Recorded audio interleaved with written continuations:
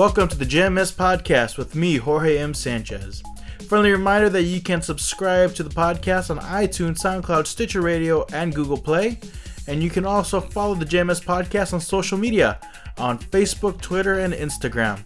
Don't forget the official website, jmspodcast.com.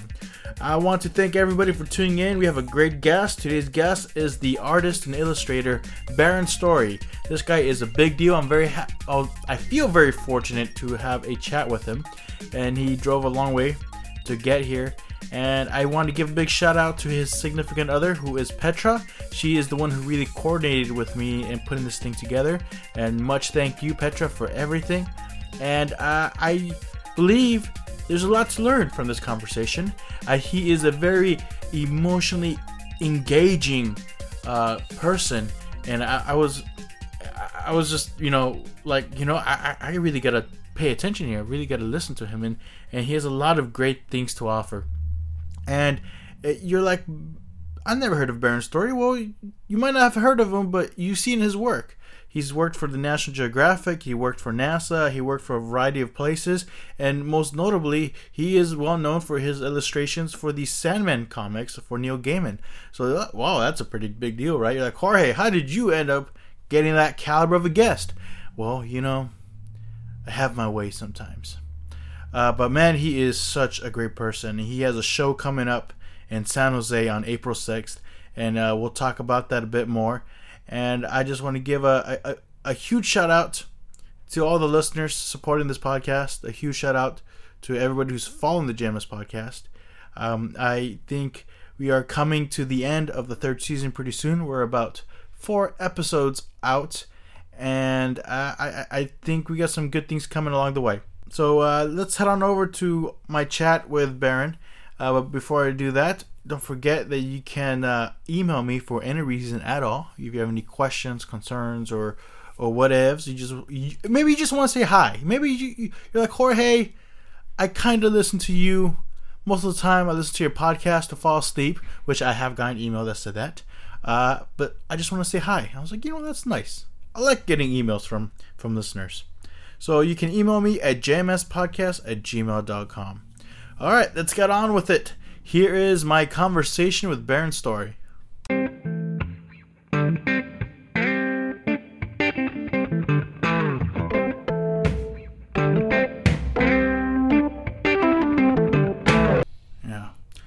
Before we start, I do got to let you know that Petrol told me to remind you that you are a very handsome, dashing man.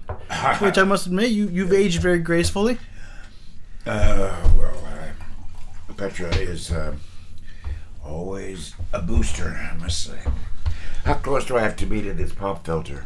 That's perfect. Okay. That's perfect. I got your levels. Okay.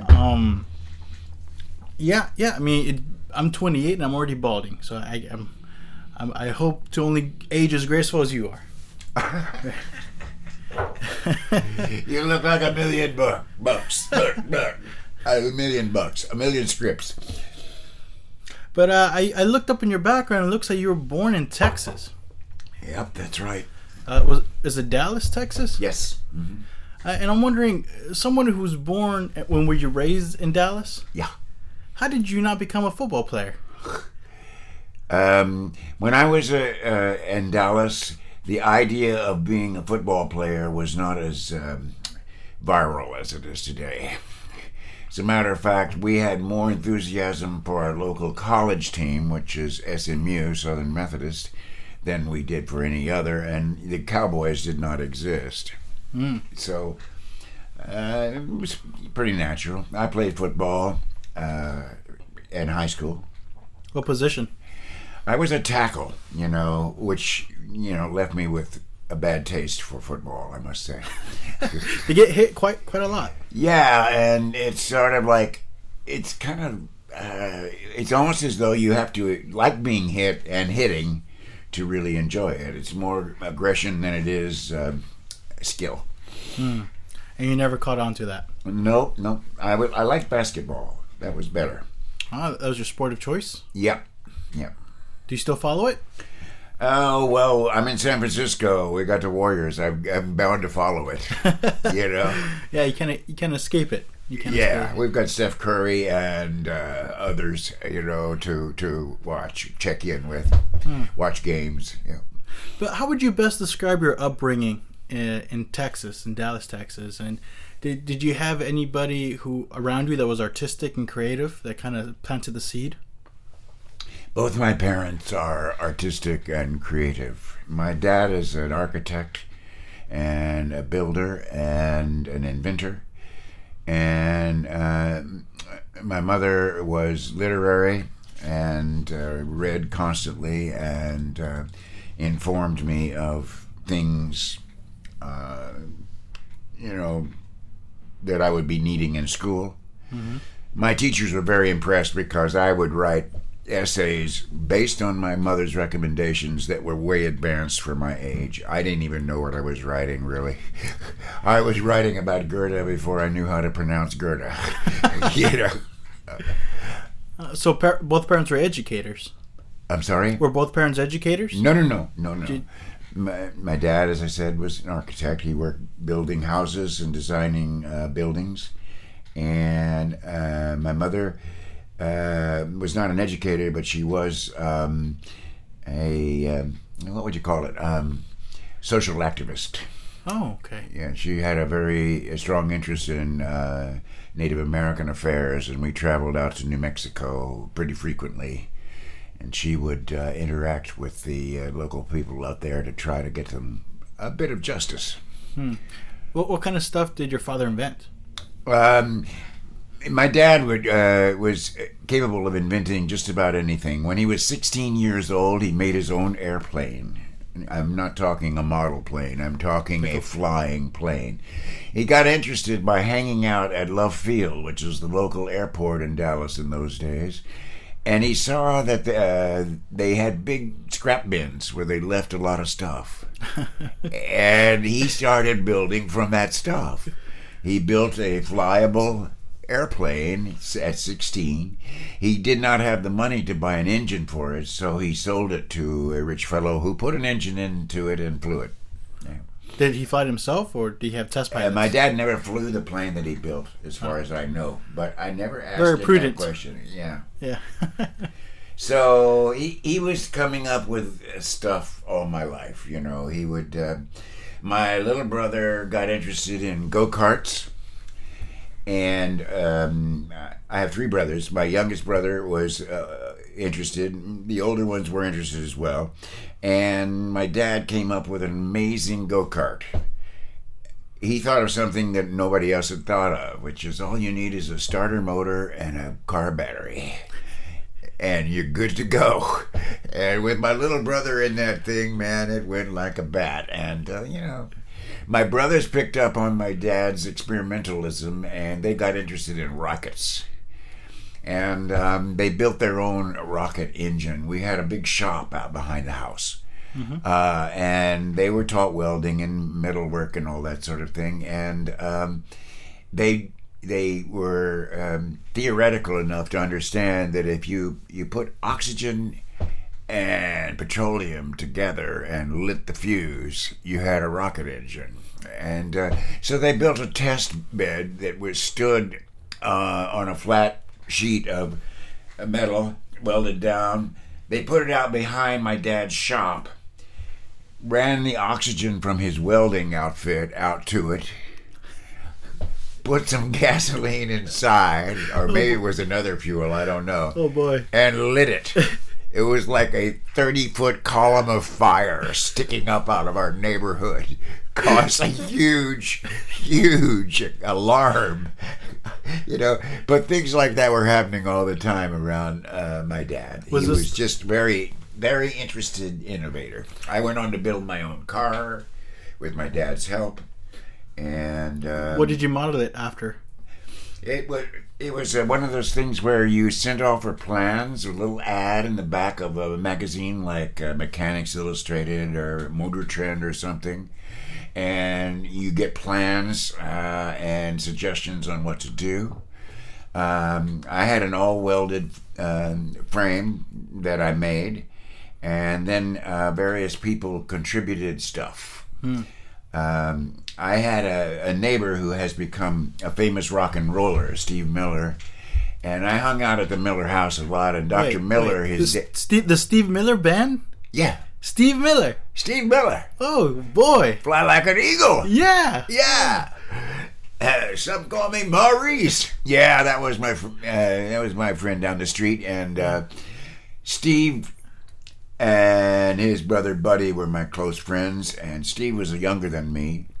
And Buddy was my main high school friend, but that's one of the ways I got connected. Anyway, they had a bunch of cars at Dr. Miller's place, and they knew I was building a car, so Dr. Miller gave me a car. It was a Morris Minor. I used the transmission from the Morris Minor and a few other parts. And then the engine was from a car from the 50s called Crossley.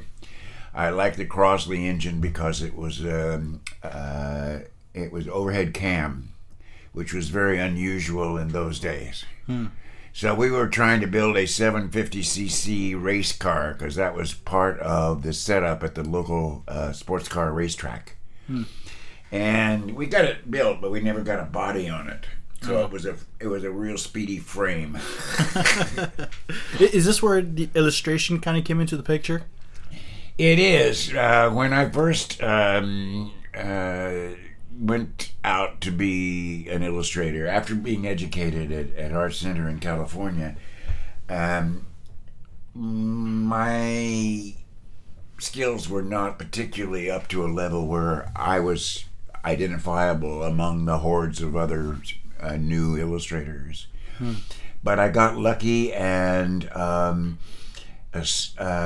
connected it with, I had raced motorcycles in my youth, and I got connected with motorcycle art. A guy who lived in my house worked at a magazine called Car and Driver, and he told me that they were about to do an article about motorcycles, and that he knew I was an illustrator. He says, "Why don't you draw some motorcycles? Maybe you'll get the job." And I told him, I don't draw motorcycles. I ride motorcycles. I'm not a vicarious motorcyclist. And he said, "I want to make important pictures, like things that are crucial to mankind, man's inhumanity to man." And he looked at me with a smile and he said, "You know, Baron, you don't know shit about those things. What you know is motorcycles. So why don't you draw motorcycles?" No, come on, I don't want to be a buff. I want to be an artist. Yeah. You know? He said, just draw the motorcycles. I did, and it started me off on a whole career of tech kind of stuff. Like concept art? Like concept art for the motorcycles? I have done used my technical tendencies and education to understand complicated machines. I did the space shuttle for NASA. And how'd you get that gig? Wow. Well, it was a step up from the other gigs that I'd been doing. You know, I worked for years for Flying Magazine and for Cycle World Magazine and for Cycle Magazine, and there was crossover into cars and then planes, and then I was doing all this aviation stuff, and somebody finally connected the dots and thought, well, your next step is space art. And I had been doing pretty well with that and had a fairly good reputation, so I don't remember exactly how it happened, but they contacted me and or my agent, and wanted me to do the first technical illustration of the space shuttle. The shuttle didn't exist at that point. I mean, it existed, but it was in 4 big chunks all across the country. And Edwards Air Force Base, Houston, Memphis, various places. And I was familiar with working with complicated information, and I was fairly good at it. I had a technical bent, But this was kind of like, this was really major. You know, it was in the 70s. I was pretending to be an astronaut. I had my little astronaut outfit. Yeah. When I went to meetings to show my art, I looked like a jock. Yeah. Well, it's kind of like a method acting, but in this case, you're like method artist, you know, trying to fill in the role. Yeah. Right? Yeah. Well, you know, space was very exciting in the 70s. And was that the space race? Yeah. Yeah. Mm-hmm. And NASA was had a certain romance that was connected to science fiction and space exploration. And, you know, the astronauts were like heroes. And wanting to be one of them was typical of a lot of people. And I was as naive as anybody, you know.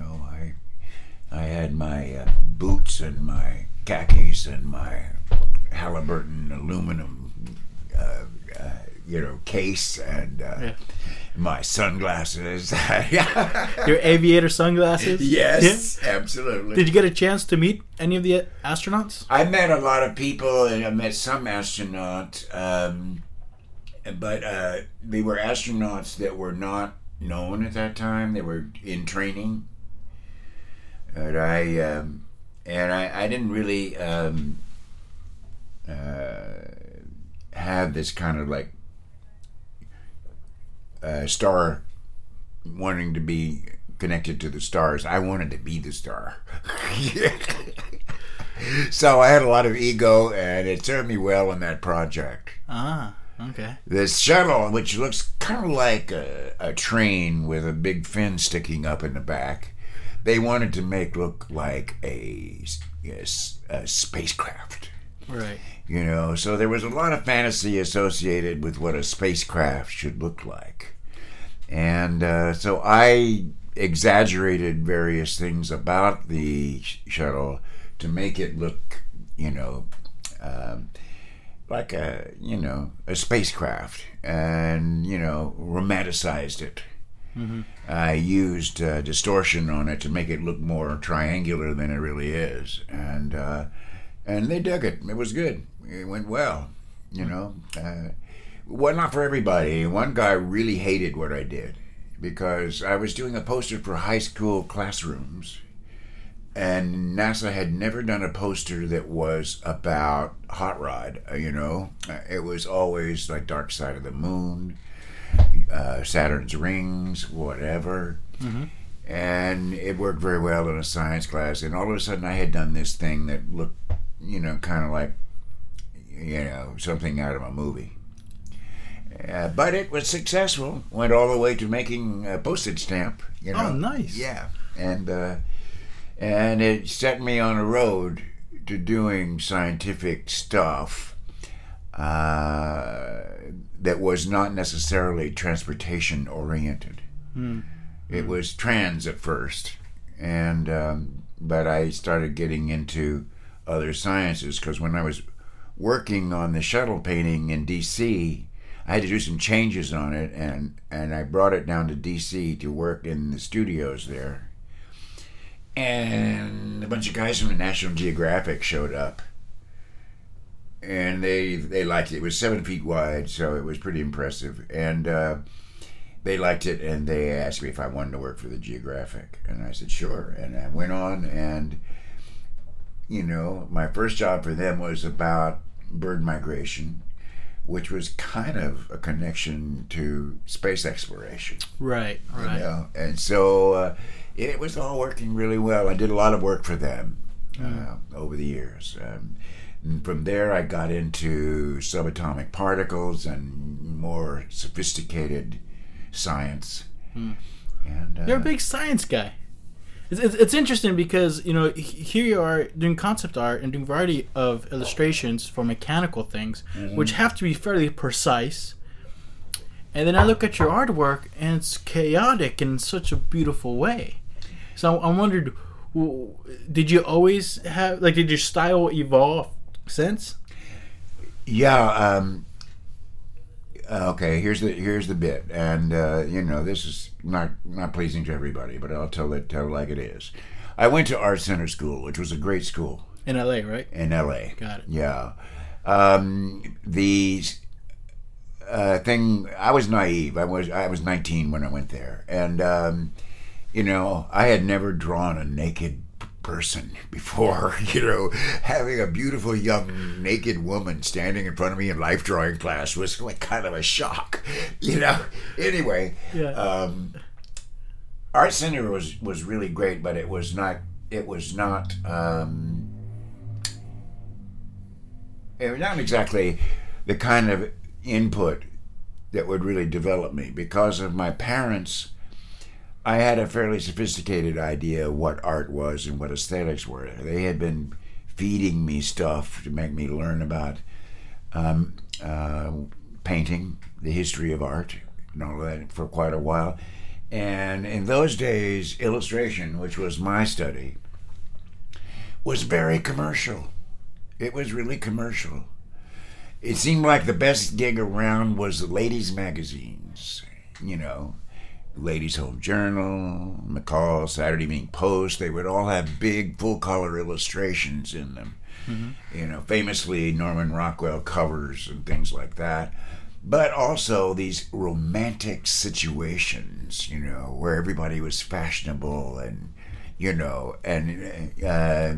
female readership really enjoyed reading these stories. Mm-hmm. So just at the time I was there, the prevailing pathway to illustration success was what they call the boy-girl illustration. A romantic situation between a young man and a young woman, noticeably affluent or upscale, fashionable. Fashion art was big, you don't see that much fashion drawing these days. But in those days, the fashion artists that were popular were huge. They were international heroes. And, drawing in line was was considered very artistic. These days, it's got to be, full Renaissance rendering a la Photoshop, or forget it, But we were taught things like line quality and stuff like that. It was good, but it was all aimed at a commercial career, and I was learning while I was there about fine art and digging it. It was a very important revolutionary period for American painting. It started with European artists coming to this country and teaching young American students about advanced experimentalism, mm-hmm. The various kinds of abstraction and, Dada and various other things that had been developed in European art after World War One as almost a anti-art. Mona Lisa's mustache, and one of the reigning painters at that time was Willem de Kooning. I saw his works at the museums, and it was kind of awesome how different they were from anything we were doing at Art Center. Mm-hmm. And I asked one of my favorite teachers there, Mr. Jean Fleury, Mr. Fleury, should I take this kind of painting seriously? It's like way different from what I see in the ladies' magazines. Right. And he said, yes, Mr. Story, you should take it seriously. They were very formal in those days. They called us by our Mr. name. And I loved Jean Fleury because he had worked on my favorite sequence in Fantasia, which is Night on Bald Mountain. Is that the one with the demon? No. The demon comes out of the mountain. Yeah. Yeah. Oh man. I thought that was hot stuff. That scarred me as a child. And Jean Fleury was I think was pretty much a leader in that particular episode. So he was a tall, kind of crusty sarcastic fellow, but I thought he was cool. And he said, do it. You know, he challenged me to make a copy of a de Kooning, and I could not do that at all. And, you know, it's kind of dumb, but I thought, yeah, stuff that I can't do that is acknowledged as great art, there must be something there. So I spent a lifetime kind of vacillating between my natural instinct to draw lines and precise blueprint-like details and doing what I call splat, which is trying to learn the lessons of advanced modernism, or what I think of as advanced modernism. You know, it was just a period there. You know, Jackson Pollock was celebrated by a pop magazine, by Life magazine, and all of a sudden a wide world knew about avant-garde painting. You know, and it had a veneer of romance and was getting some acceptance. And I wanted to be like Jackson. I thought it'd be better to be like Jackson than some of the people that were painting these pictures of fashionable-looking people. You know, it was also, I don't know, it was also suburban somehow. I loved de Kooning, you know, loved Franz Klein.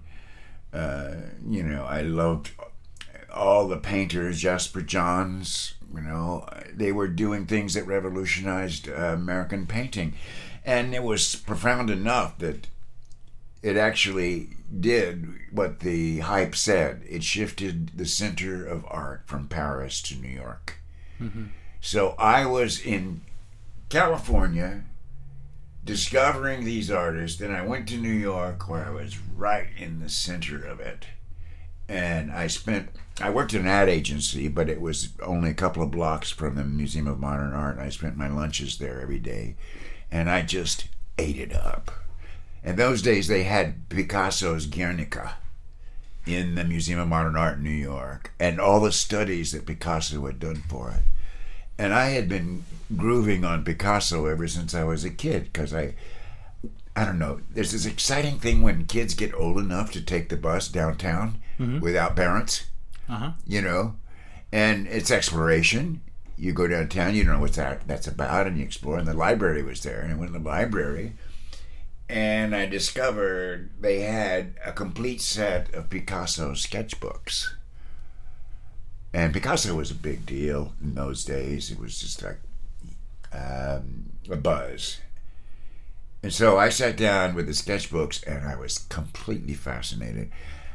People who are in the know about that can see that all over the stuff that I've done. You know, it was Picasso's a big influence of yours. Sure, huge. Picasso, unlike de Kooning, drew pen and ink drawings, and I did that. You know, there's an awful lot of rendered Picassos and some wonderful ones. But when I looked at Guernica, I saw black outlines around shapes and things like that. And that confirmed my line interest. You know, it took me a long time to really realize that I didn't know very much about tonality because I was so used to drawing lines. Right, yeah. You know, but, you know, over many years, I wanted to try everything. And so by the time I got around to doing my fine art, the innovations of those abstraction pioneers had faded into the past. Along came a whole series of rather sarcastic, snarky arts, pop, you know, and concept and things like that. Whereas abstract expressionism was about energy and graphic possibilities, you know. And I was stuck in that groove. It wasn't just the abstraction. I loved the European precedents that produced that abstraction. I could look at Max Beckmann and love it. You know, all those Weimar artists in Germany, George Grosz, oh my God, Otto Dix, oh my God, you know, this was not Ladies Magazine illustration, you know, and I wanted to go there. and I have developed a reputation for being, you know, on the dark side, you know. But my career split at a certain point. I was doing these very technical illustrations, working very close to science. Yeah.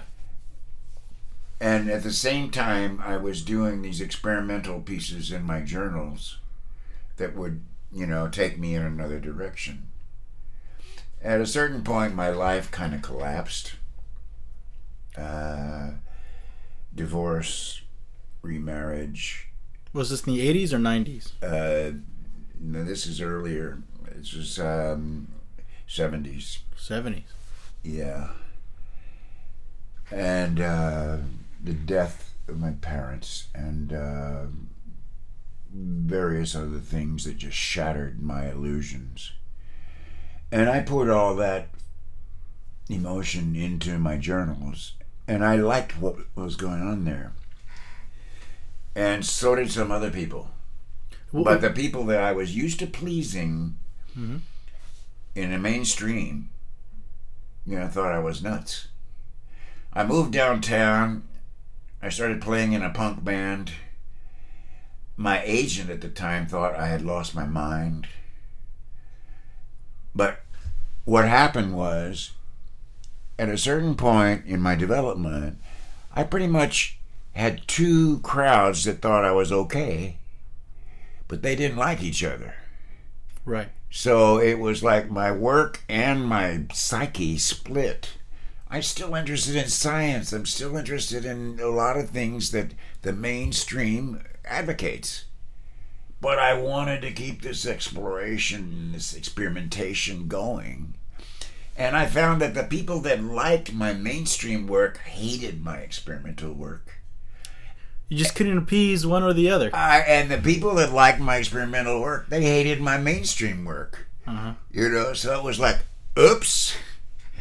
What do I have to do? Choose sides? And since I've been teaching all these years, that was pretty dicey too. Well, as an artist, how much do you value these opinions of others when it comes to your own art? Do you feel like there was a bit of a fuck you attitude, I draw what I want to do? Well, that's a tricky question because I know it's commonplace to put it in those terms these days. Mm-hmm. But I was brought up by very serious people who believed that life was about service. Mm. All right? As Dylan's song says, you got to serve somebody. That's very true. You know? And so I also did not like the idea of a day job. You know, working some job during the day just so you could be an artist, you know, in your own time. Talk about spiritual slavery. I was in New York, and there's a unique thing about New York when it comes to that issue. In New York, unlike California, whatever you do for a living is who you are. There's no, I also, I'm in a little theater group, or also, you know, do macrame, or I also have my own etchings, you know, when I'm not waiting tables. If you wait tables, that's you, because that's how your income is made. In New York's aesthetic, or at least how I experienced it. Mm-hmm. And it was good. It was good. It actually made sense. It cuts down on the posers, the dilettantes, and really draws a strong line around what is and what is not serious art. So I liked it, you know. And I wanted to pursue it. I had started painting before I went to New York. After school, I went back to Texas, and I was painting away. But when I got to New York, I walked around in the galleries and the museums, and I thought, I don't know diddly squat about painting, Baron. You know? At the avant-garde galleries, I could walk in. I tell these stories a lot, so I'm aware of repetition, but it's the rap, so I'll do it anyway. I walked into Sidney Janis Gallery, which is on 57th Street in New York, was one of the leading galleries in those days, still is big. Okay? They represented a lot of the leading new artists. And hanging from the ceiling was about a 14-foot high model of an electric fan like my grandmother had, with the cage around the blades and everything. But it was sagging. It was made out of Naugahyde. It was a Claes Oldenburg pop piece. The gigantic electric fan, black Naugahyde hanging from the ceiling. I have these little figure paintings, in my studio, and I walk in and, holy smokes, what is that? Yeah. But I liked it. I thought, it's outrageous, but look at it. It's well crafted. It's beautifully made. It makes a point, Mm-hmm. And it's, unlike anything I've ever seen before in my life. I actually investigated how much it was worth, because I was wondering how much these outrageous artists made. And they said, well, the fan was 10 grand. I didn't have 10 grand, but that would have been a great buy. It would have been a great buy for this. Where would it fit? Yeah, I had no place to put it either. Yeah. But you knew you wanted it. I knew it was good. Yeah. I knew it was good. I knew it made a mockery of the stuff that they had shown me at Art Center. Now, that's a rather negative thing to say about a school that really taught me a lot. But the teachers independently knew something was going on. That illustration was changing right along with art. Mm-hmm. But the school was teaching pretty conservative ways, based as usual on representational art. They had a few artists that were combining fashionable stuff with basically mainstream subject matter. They were doing pretty well. They just before I graduated, let me just say, the classes above me had like 4, 5, 6 artists that became huge in illustration, all of them doing work that pushed the envelope. Mm-hmm. Bob Peak was in the class one step ahead of me, and Bob made a huge mark in the illustration world.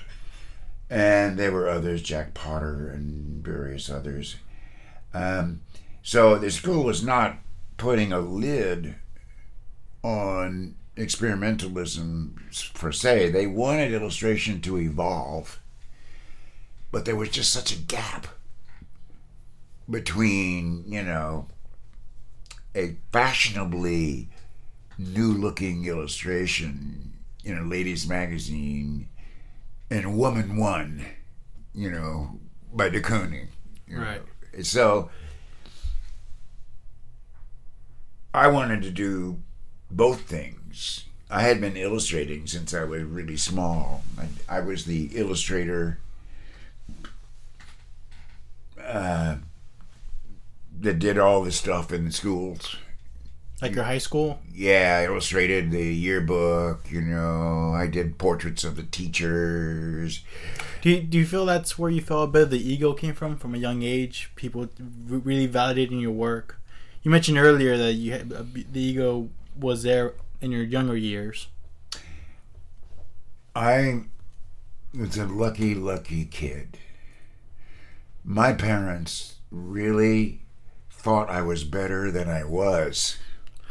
They're very supportive parents. They not only supported me, they gave me an exaggerated sense of my ability. Yeah. And I always thought everything I did was pretty good. But and then my parents would say it's very good. Right, but that's important. I think as an artist, you need to have some confidence.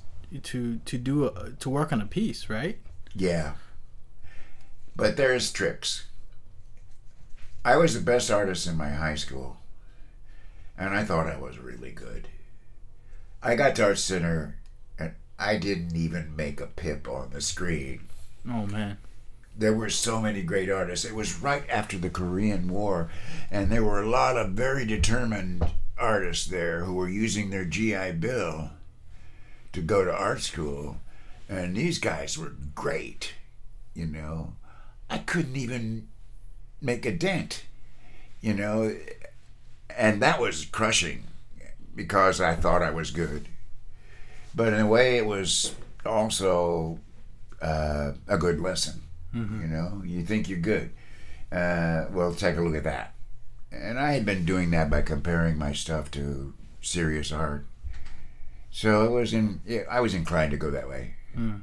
Tell me a bit about your involvement with graphic novels. I think it makes sense for you to go from fine art and illustrations then to graphic novel, which maybe it's a different playfield because now you're also dealing with storytelling. Yeah. Oh, it's a different playfield. Well, here's the deal. I was teaching at Pratt Institute, 1980 or so. I have in my class really talented artists who were one day all going to be famous. All right? And they said to me, we want to do comics. And I said, cool, do comics.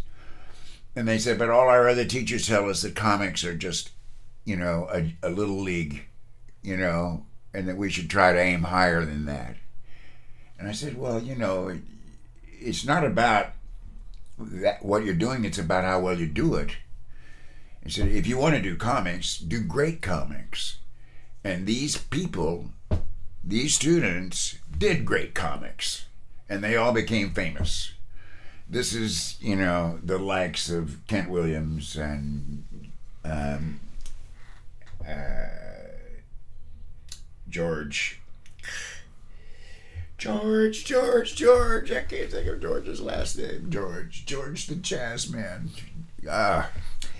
George Pratt. The same name as the school. Well, I should have been able to read. I remember that. George Pratt was in there. Peter Cooper, who became a real innovative satirical cartoonist, satirical artist.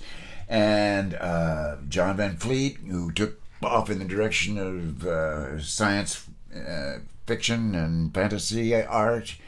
And, you know, I'm leaving others out. You know, people that were really, you know, great. They wanted to paint, and I had been teaching them to paint. But comics in those days wasn't about paint. It was about penciling and inking and coloring. And I encouraged them. I said, you know, paint. Go ahead and paint. Mm-hmm. And Kent and George and the rest of them, they did. And not only did they paint, but they made history. Those comics to this day are fantastic. You know, the big money people in comics kind of came back strong with the big superhero thing.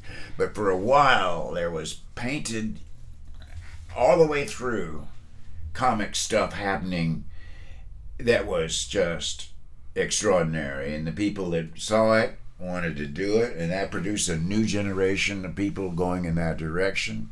Now painted comics are common.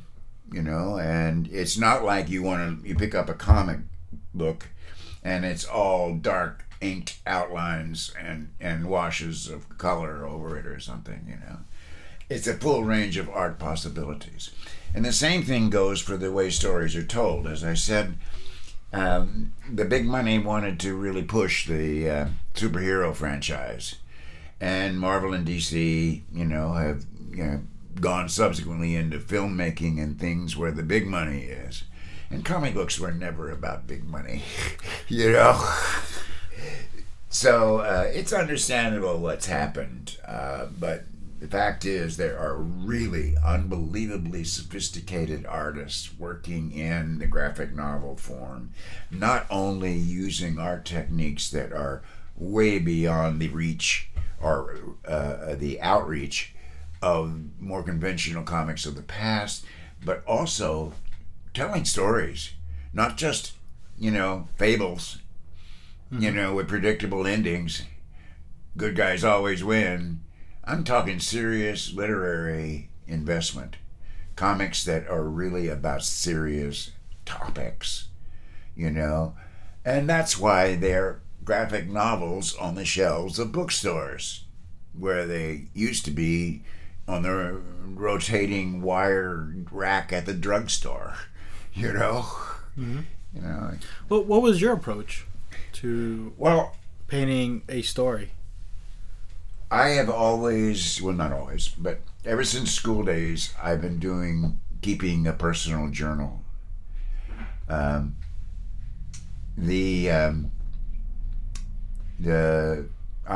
at about 222, number 222 journal. I've illustrated my whole life in these books. And this is my little travel journal. It's just something I have with me when I'm going places. But I have these big books of drawings and paintings. And my students were very enthusiastic about these books. And they saw in them, because I do every page tells a story kind of thing, that I could work in comics or graphic novels. And sure enough, Kent and George and others had friends, namely Dave McKean. And Dave came to San Francisco. I had a show up in a gallery. My student friends of his told him about the show. He came over, checked out the show. Then he came to my studio and checked it out. Long story short, we became friends. And I loved Dave's work. He was doing Sandman covers that were works of art, right along the line of Kent and George and John and the others, pushing away from all the predictables. And so I really admired this artist. I got his work, loved it, was very impressed that I'd had him in my studio. We developed a relationship. And then, of all things, Dave sent me a copy of some work that he had just done and wanted me to crit it. And I'm thinking, who am I to crit this guy? He's in control, Right, yeah. But through teaching, I was kind of used to telling people what to do. Not being told what to do. Yeah. Yeah. I've been teaching for 50 years, so I've been around a lot of people that are junior enough to me that I can act like I know what I'm talking about. Mm-hmm. Whether I do or not is questionable, but I was used to it. And when he said he'd like me to do a crit on his work, I was nonplussed. Your work is so fantastic. How can I do a crit on? But I thought, okay. And I gave him a pretty strident crit. And he changed his work because of that and did a tribute to me in the new edition of something called White Noise, one of his early graphic novel outings. And we became really close, and whenever he came to San Francisco, we hung out at Comic-Con. I watched his kids grow up, and, it was great. I'm still in awe of that guy. So much so that I embarrassed myself by acting like a fanboy when I ran around him. But it was my students who said, you should be making comics because your journals look like comics. And that really meant graphic novels more than mainstream comics in those days. So I tried. And I could not do it. I just couldn't do it. Hmm. I never dreamed that there was anything in terms of making pictures that I couldn't do. But I couldn't do comics. It was because I was coming from, am I over talking this? No, you're fine. I was coming from a place where every picture tells a story. And that's not true of comics. It's a bunch of pictures tell a story. Right, that should be connected. Right. It's sequential, you know. And then you're dealing with action scenes as well, which is a whole different element now. That's right. And I was doing it all in one picture and taught to do that and to feel good about that aesthetic. I didn't even know how to do a picture that didn't have a whole lot to say. You know, a picture that was just a lead up to another picture. A picture that just worked in connection with other pictures. I didn't know how to do it. I was so used to like working my ass off to make one picture look terrific that it seemed like, oh my God, now I've got to do what? 100 of these damn things? You know? So it was troublesome, but I had the journals and I made a stab at thinking of them as graphic novel. And it kind of worked. My first book was called The Maratsad Journals, and it's based on a famous play. And so it has a narrative through line. And I was working in theater in those days, so I was used to storytelling in that medium. Mm-hmm. And so I started doing a journal for each show that I was in. We did Julius Caesar, so I did a journal for Julius Caesar, and therefore I developed the ability to have a through line, you know? What theater company were you with? It was called Elbows Akimbo. It was basically a neo-pagan San Francisco experimental ensemble. Uh-huh. It was, neo-pagan sounds ridiculous, but it is, that they like that, and I thought they were terrific, really exciting. I started off by just doing like, suggestions for sets or costumes or things like that. By the time I had gone through a bunch of different plays, I was like writing. Actually, it was adaptation, but I took Peter Weiss's famous play, which generally is called Maratsad, and did a version of it for the company. And we produced it, performed it. It was pretty interesting. Then the director of that company invited me to take on the task of writing a show. Well, I wasn't up to it. I couldn't write. I really couldn't write that much. But I started a technique of writing for a show, which was doing comics. Mm-hmm. I did a comic strip instead of a script, complete with drawings of the characters and talk balloons and the whole comic thing. And I would present these comics to the actors and directors with each rehearsal. And in that way I kind of kept moving along, in theater. But I wasn't really liking it that much because theater is vastly collaborative. Yeah. And I was a one-man show. Have you thought about going to the motion pictures? Only in the early days, doing like art for promotion of a film. I'm very impressed with people like David Mack who've been able to connect with movies and television and things like that. And I see the results in the new films that come out. It's just getting really sophisticated. Art, I go online and look at art, and after a while I have to turn it off. It's just too damn good. I just end up like surfing. Oh my God, there's another great piece of art, And, because of my advanced age, this is not a healthy thing. It makes me feel like I'm Methuselah. Now, how do you feel about that evolution in the 21st century? Since it's so digital, that means it's saturated with so much art, so much illustration on the computer, on the TV, in the movies. Did you feel like that shift coming? It's an interesting topic, and I have probably more than you want to hear to say about it. When I left Art Center, I was really disenchanted with illustration. So I tried to paint. I painted, sticking canvases under my bed and all that sort of storage problem. And I just wasn't very good.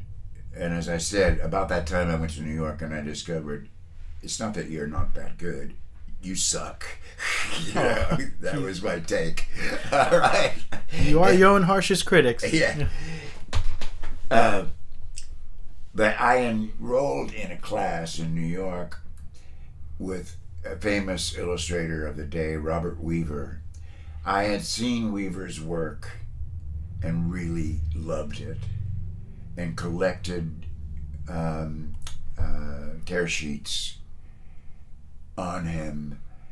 There was a thing happening in California before I went to New York, which is known as Bay Area figurative painting.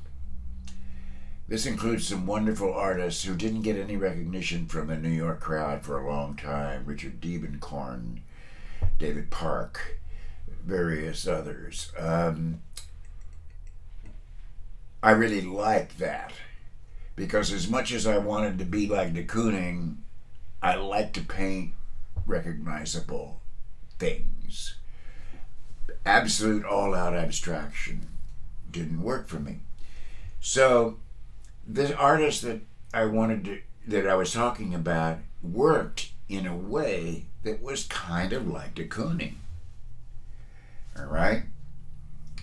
It was unheard of, even in those days.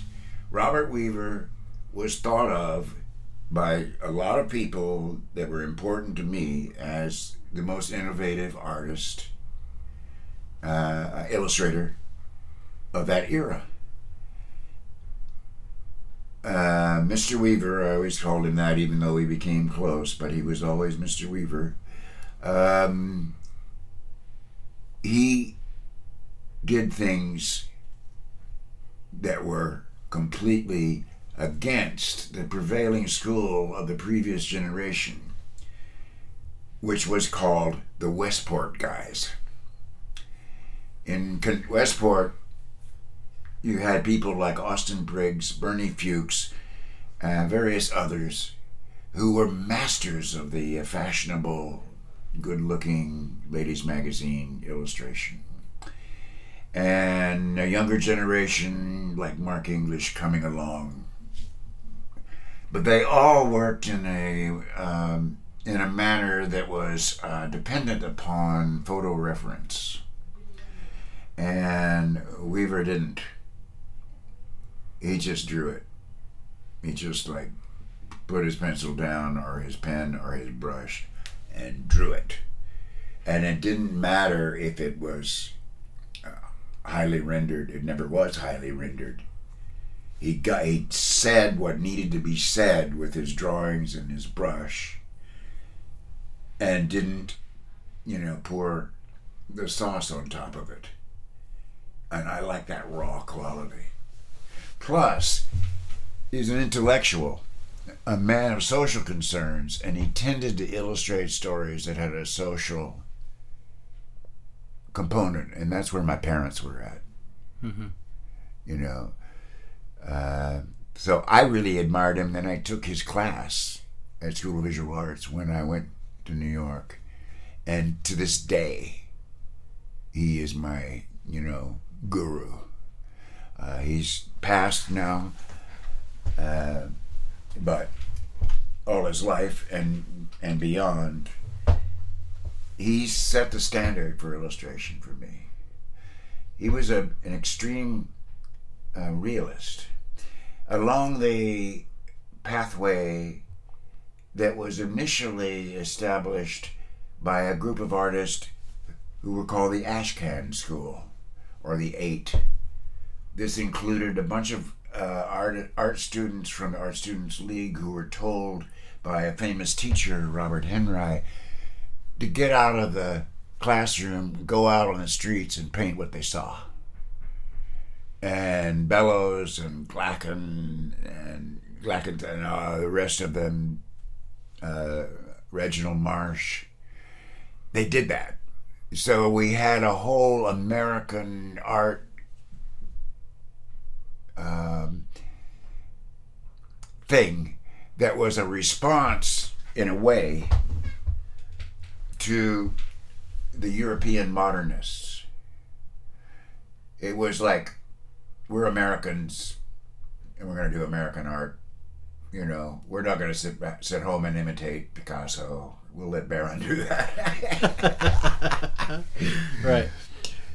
Anyway, I took Weaver's class, really admired him. I wrote down everything he said, even when I couldn't understand it, and it provided a basis for me to become a teacher myself. And I loved illustration. So did he. He likes it better than fine art. You know, very journalistic, documentary orientation. You know, he believed that the job of the artist was, along with people like Shakespeare, that the job of the artist was to hold a mirror up to nature. You know, and that didn't mean being a realist. That meant finding the truth. He said at one point, "You guys draw well enough, you paint well enough, you need to see better." Very profound. Wow. Yeah. He was always profound. Heavy, as we used to say in those days. All the students who worked with him got the same message. And so he was a crusty guy who could really break your heart. You know, you work your ass off to impress him, and you show it to him, and he just laughs at it. Oh boy. Yeah, boy. That's tough. But he was right. You know, and we, the students, knew it. You know, You know, he was right.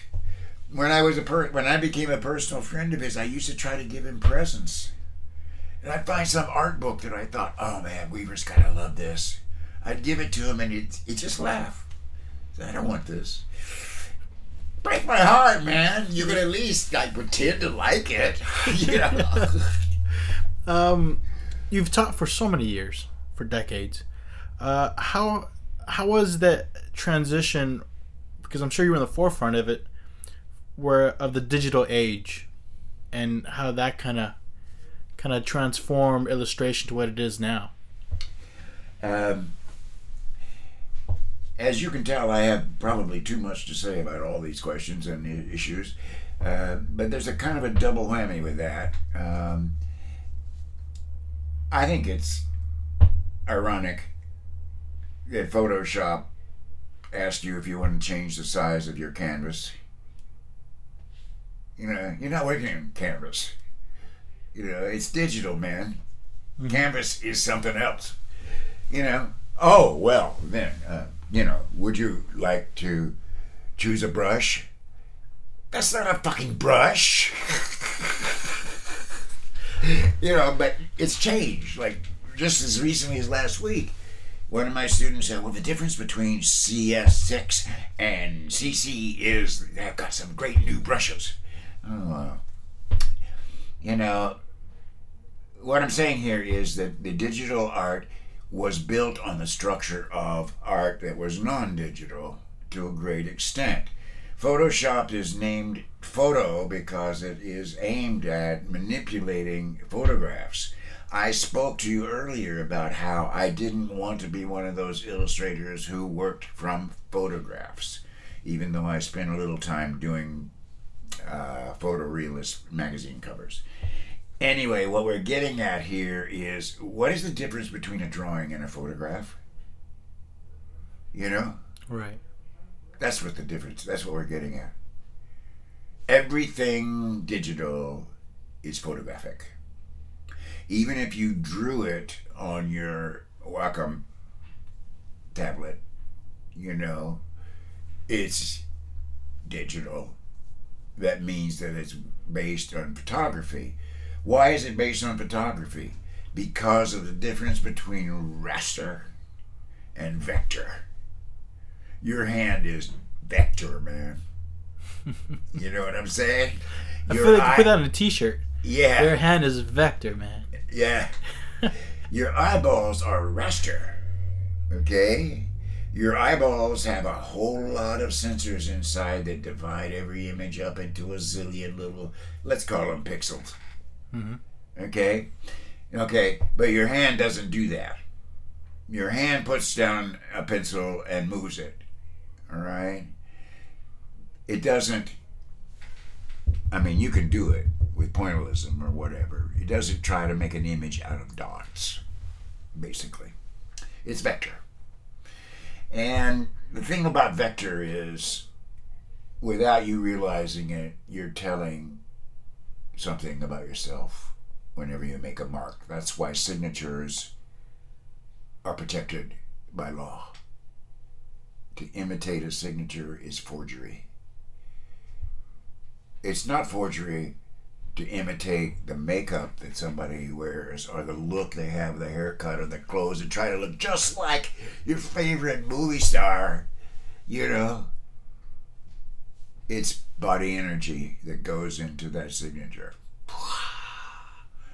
You know, imagine, and I've actually seen an example, somebody who decided to sign their name in pointillism.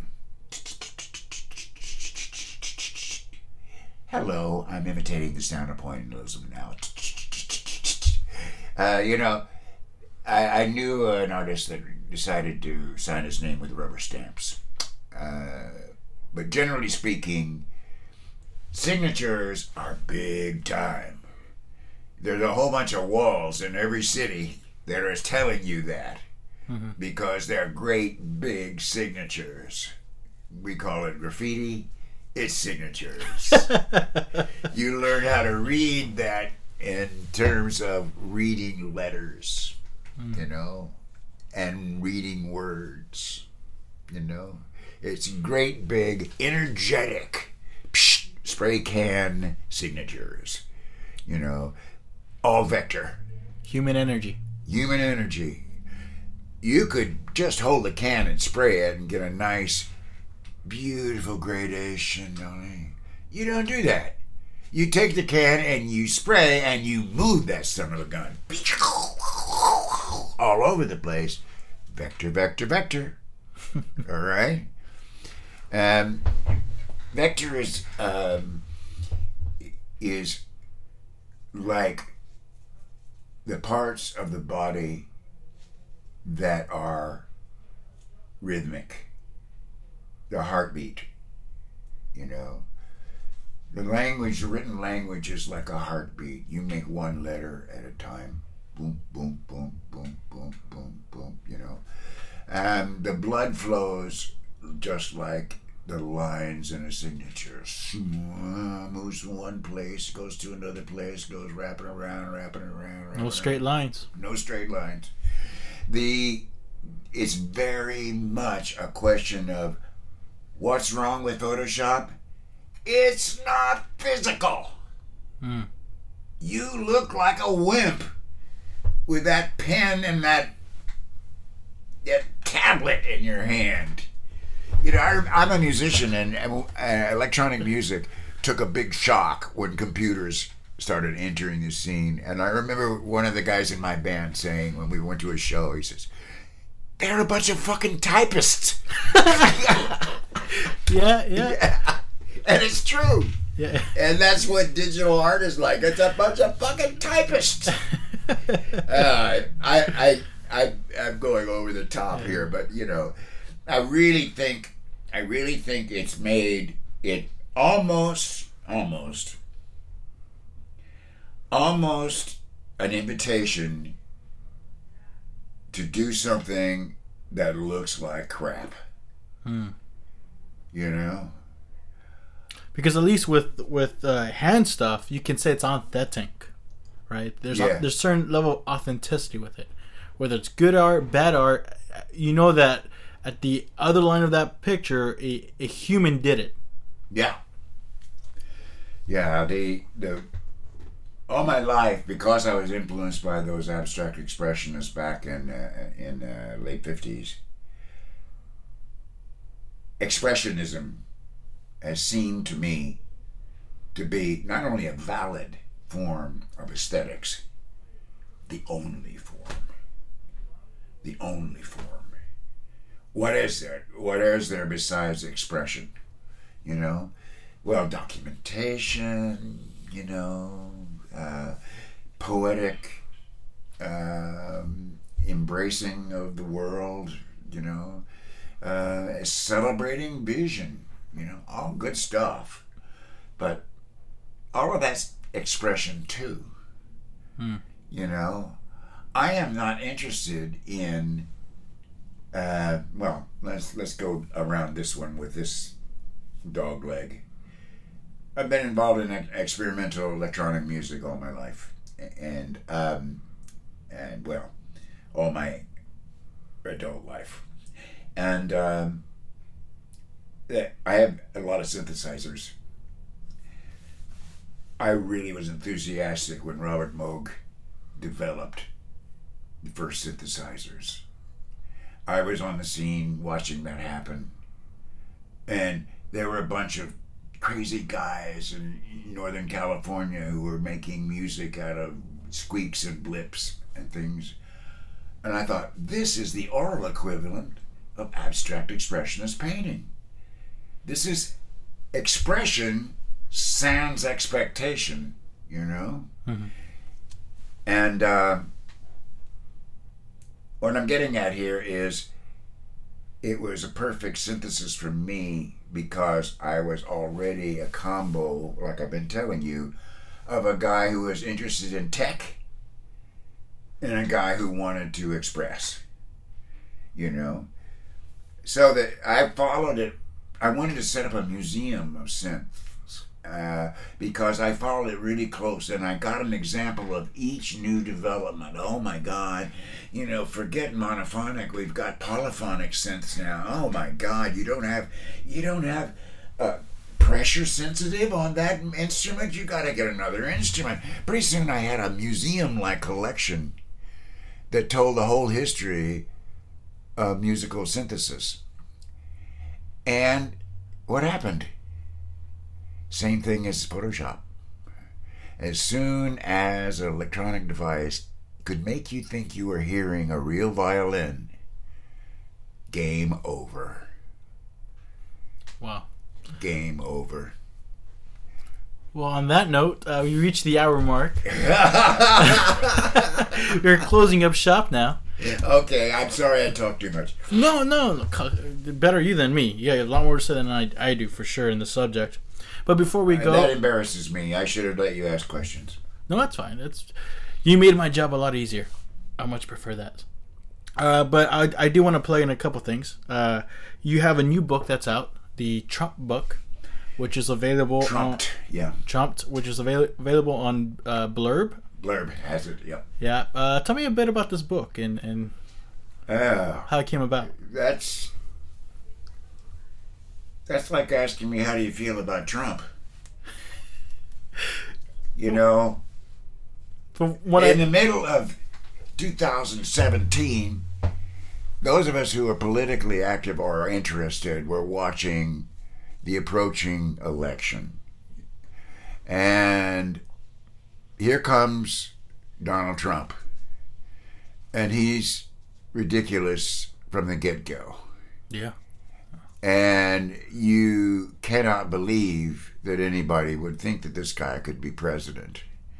And yet, because of party dynamics and the ridiculous battle between the Republicans and the Democrats and all that, God, I can remember when the idea of a two-party system was being revised, you know, and you had independents at least libertarians, you know. We don't even talk about those anymore. It's like, you know, the big two. And my family was Democratic. I was very close to the liberal kind of definition, and still am. But I'm not, I wasn't agitated about anything because I really love Barack Obama. He was the most intelligent, sensitive person that I'd ever seen in the presidency. He could convince me of things where I always felt like other politicians were trying to force me into something. He was persuasive, and let's face it, I came from a family that worked for the improvement of the lives of poor people, and you know that include race. And we had, thank goodness, wasn't it about time? We had a non-white president. Yay! So I was a happy cat. And that was 2 terms. So it had been a long time since I'd, you know, really got my dander up. Mm-hmm. And along comes Trump. And I fucking freaked out. A lot of us did. And the freak out is in that book. It starts on the campaign. Lock her up! Lock her up! The lies, the outright evil and stupidity of not only that man, but the people that were willing to support that kind of stuff in order to grab what they felt was their share of power. It pissed me off. It infuriated me. And every day, it's still happening. Every day you go online or listen to the radio and there's a new fucking bombshell from that idiot. What can I tell you? So, I've been through Robert Weaver teaching me, you draw well enough, you paint well enough, you don't see well enough. And I'm like seeing Donald Trump and his horde. So I just drew it into my book. There isn't a thing in my book, I'm ready to swear, that isn't true. There's a page where you've got Donald saying, you can do anything you want. You can grab this election by the pussy. Did I make that up? No. Nope. We all know where that one came from. Yep, we all know. How many illustrations are in this book? I can't remember. Oh. It's not a fat volume. Maybe 35, 40. I don't know how many pages it is. Probably double that, because I'm thinking of how many pieces of paper I have. Anyway, it was printed and designed by my agent, and I have been the beneficiary of an awful lot of stuff that has been generated by my friend and agent Ryan Graff. His company, Eidolon, is, responsible for a lot of stuff that I've done. And I show my paintings in his booth at Comic-Con and that sort of thing. And politics was always my parents' thing. And I grew up, before I was able to know anything about it, watching political reportage, political conventions on TV, for hours with my parents. So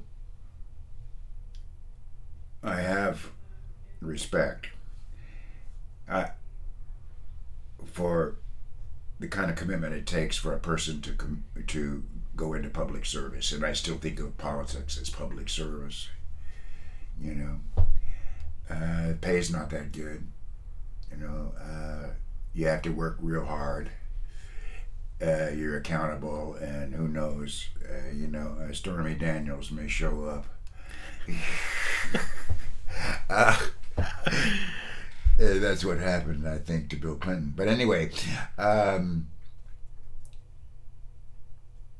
the book was a no-holds-barred expression of whatever I was feeling on a certain day in response to the Trump campaign. And I think a lot of other people were feeling a lot of these things too. Mm-hmm. So while there are people that correctly emphasize that the best answer is to be active on coming up with an alternative, not to waste all your energy criticizing what is, but to think about what could be and work towards achieving it. That makes perfect sense. But, I'm not able to contain my disappointment. I saw a program, a film really, on the last days of David Bowie. And I was a big David Bowie fan. And there was a quote in there that stuck with me. He said, "I had great hopes for the 21st century. I'm so disappointed."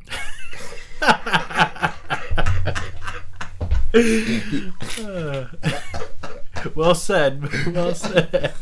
And then he died. Yeah. Oh, yeah. Well, also, you have a show coming up in San Jose on April 6th. Yep, that's my birthday. That's my show opening. Yeah. Where is it being held? It's at Gallery Anno Domini. Oh, with Cherry Lakely, right? Yeah. With Brian and Sherry, and it's on First Street in San Jose, and I've had a lot of shows there. It's a great place to hang out. There's always something cool to see at Anno Domini, and I am delighted to be doing another show there. Yeah. How did you get involved in the San Jose art scene? Because you also taught at San Jose State. I've been teaching in San Jose for many, many years. And through that, you caught on to Anno Domini? One of my students connected me with Anno Domini. Huh. And they offered me a show, and I did it. It was called More BS Than You Can Shake a Stick At. And it was successful. And then I did another one, political one, that was very successful in its own way, called Black Iraq. And then it was like kind of well established that I would be, if I wanted to do something with a rather controversial topic, I could. And I ended up doing Suicide, where I interviewed everybody I knew, asking if they knew anyone that took their own life. And I discovered, to my amazement, that almost everybody did. Well over 50%, probably into the 60 percentiles, knew somebody.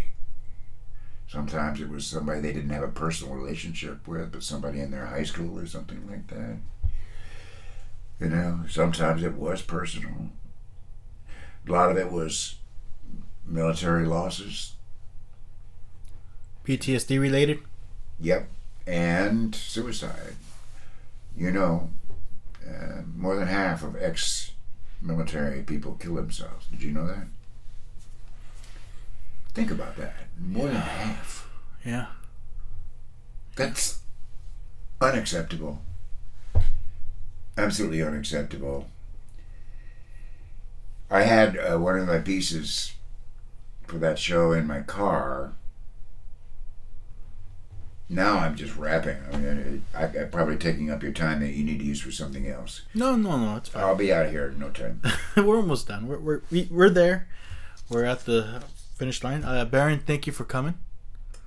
I appreciate you making the drive over here. I thank you for inviting me. Yeah, it's a unexpected thing. I've been interviewed before for what I assume was podcast, but it was done by phone. Yeah. This is the first time I've had the pleasure of sitting in front of these very, very scientific-looking mics and equipment and all of that, and doing it face to face, and that's pleasant. Yeah, I think it's very important because I knew when I was creating this podcast, I wanted to have very honest conversations with creative people in the community. And the only way you could, just like you said, there's authenticity with art. I feel the best way to get authentic conversation is when I'm looking at you and we're looking at each other. Yeah, it's true. The pleasure of watching people really have a chance to talk without it having to be minced into sound bites. Yeah. Yeah. Is more and more rare. Yeah. And I hope that you do mince it into sound bites because I talk too damn much. But whatever. It was a pleasure being here. Whatever insecurities you have, I have those same insecurities for every episode. And this is the 46th episode, I believe. So I get you. Don't worry. It'll be fine, Baron. At the end of the day, I'm sure it will be. It'll be great. Yeah. Well, thank you for coming. Okay. Thank you. How were the crackers and wine? I loved both of them. Nice. Yeah. Oops. Ooh. Sorry. Yeah. And out we go. Okay.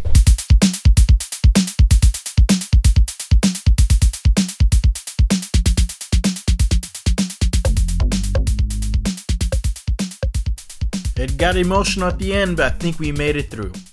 Me and him, after the conversation ended and the recording ended, we still had a good chat walking to his car. And I felt very fortunate enough to have this very talented man in front of me. I mean, the guy ate my crackers and drank my wine. Like that doesn't happen often. Where a big artist, world-renowned artist, goes to your home and you feed him crackers and white wine. And I was like, man, that's pretty cool. And the great thing I learned about this is it's all vector, man. It's all vector. And don't forget, he has a show coming up on April 6th at the Gallery of Anno Domini in downtown San Jose. And check it out. I'll be posting the event on the JMS Podcast social media, so don't forget to follow. Till then, have a great week, have a great Sunday, and waiting till next Sunday already. Sayonara.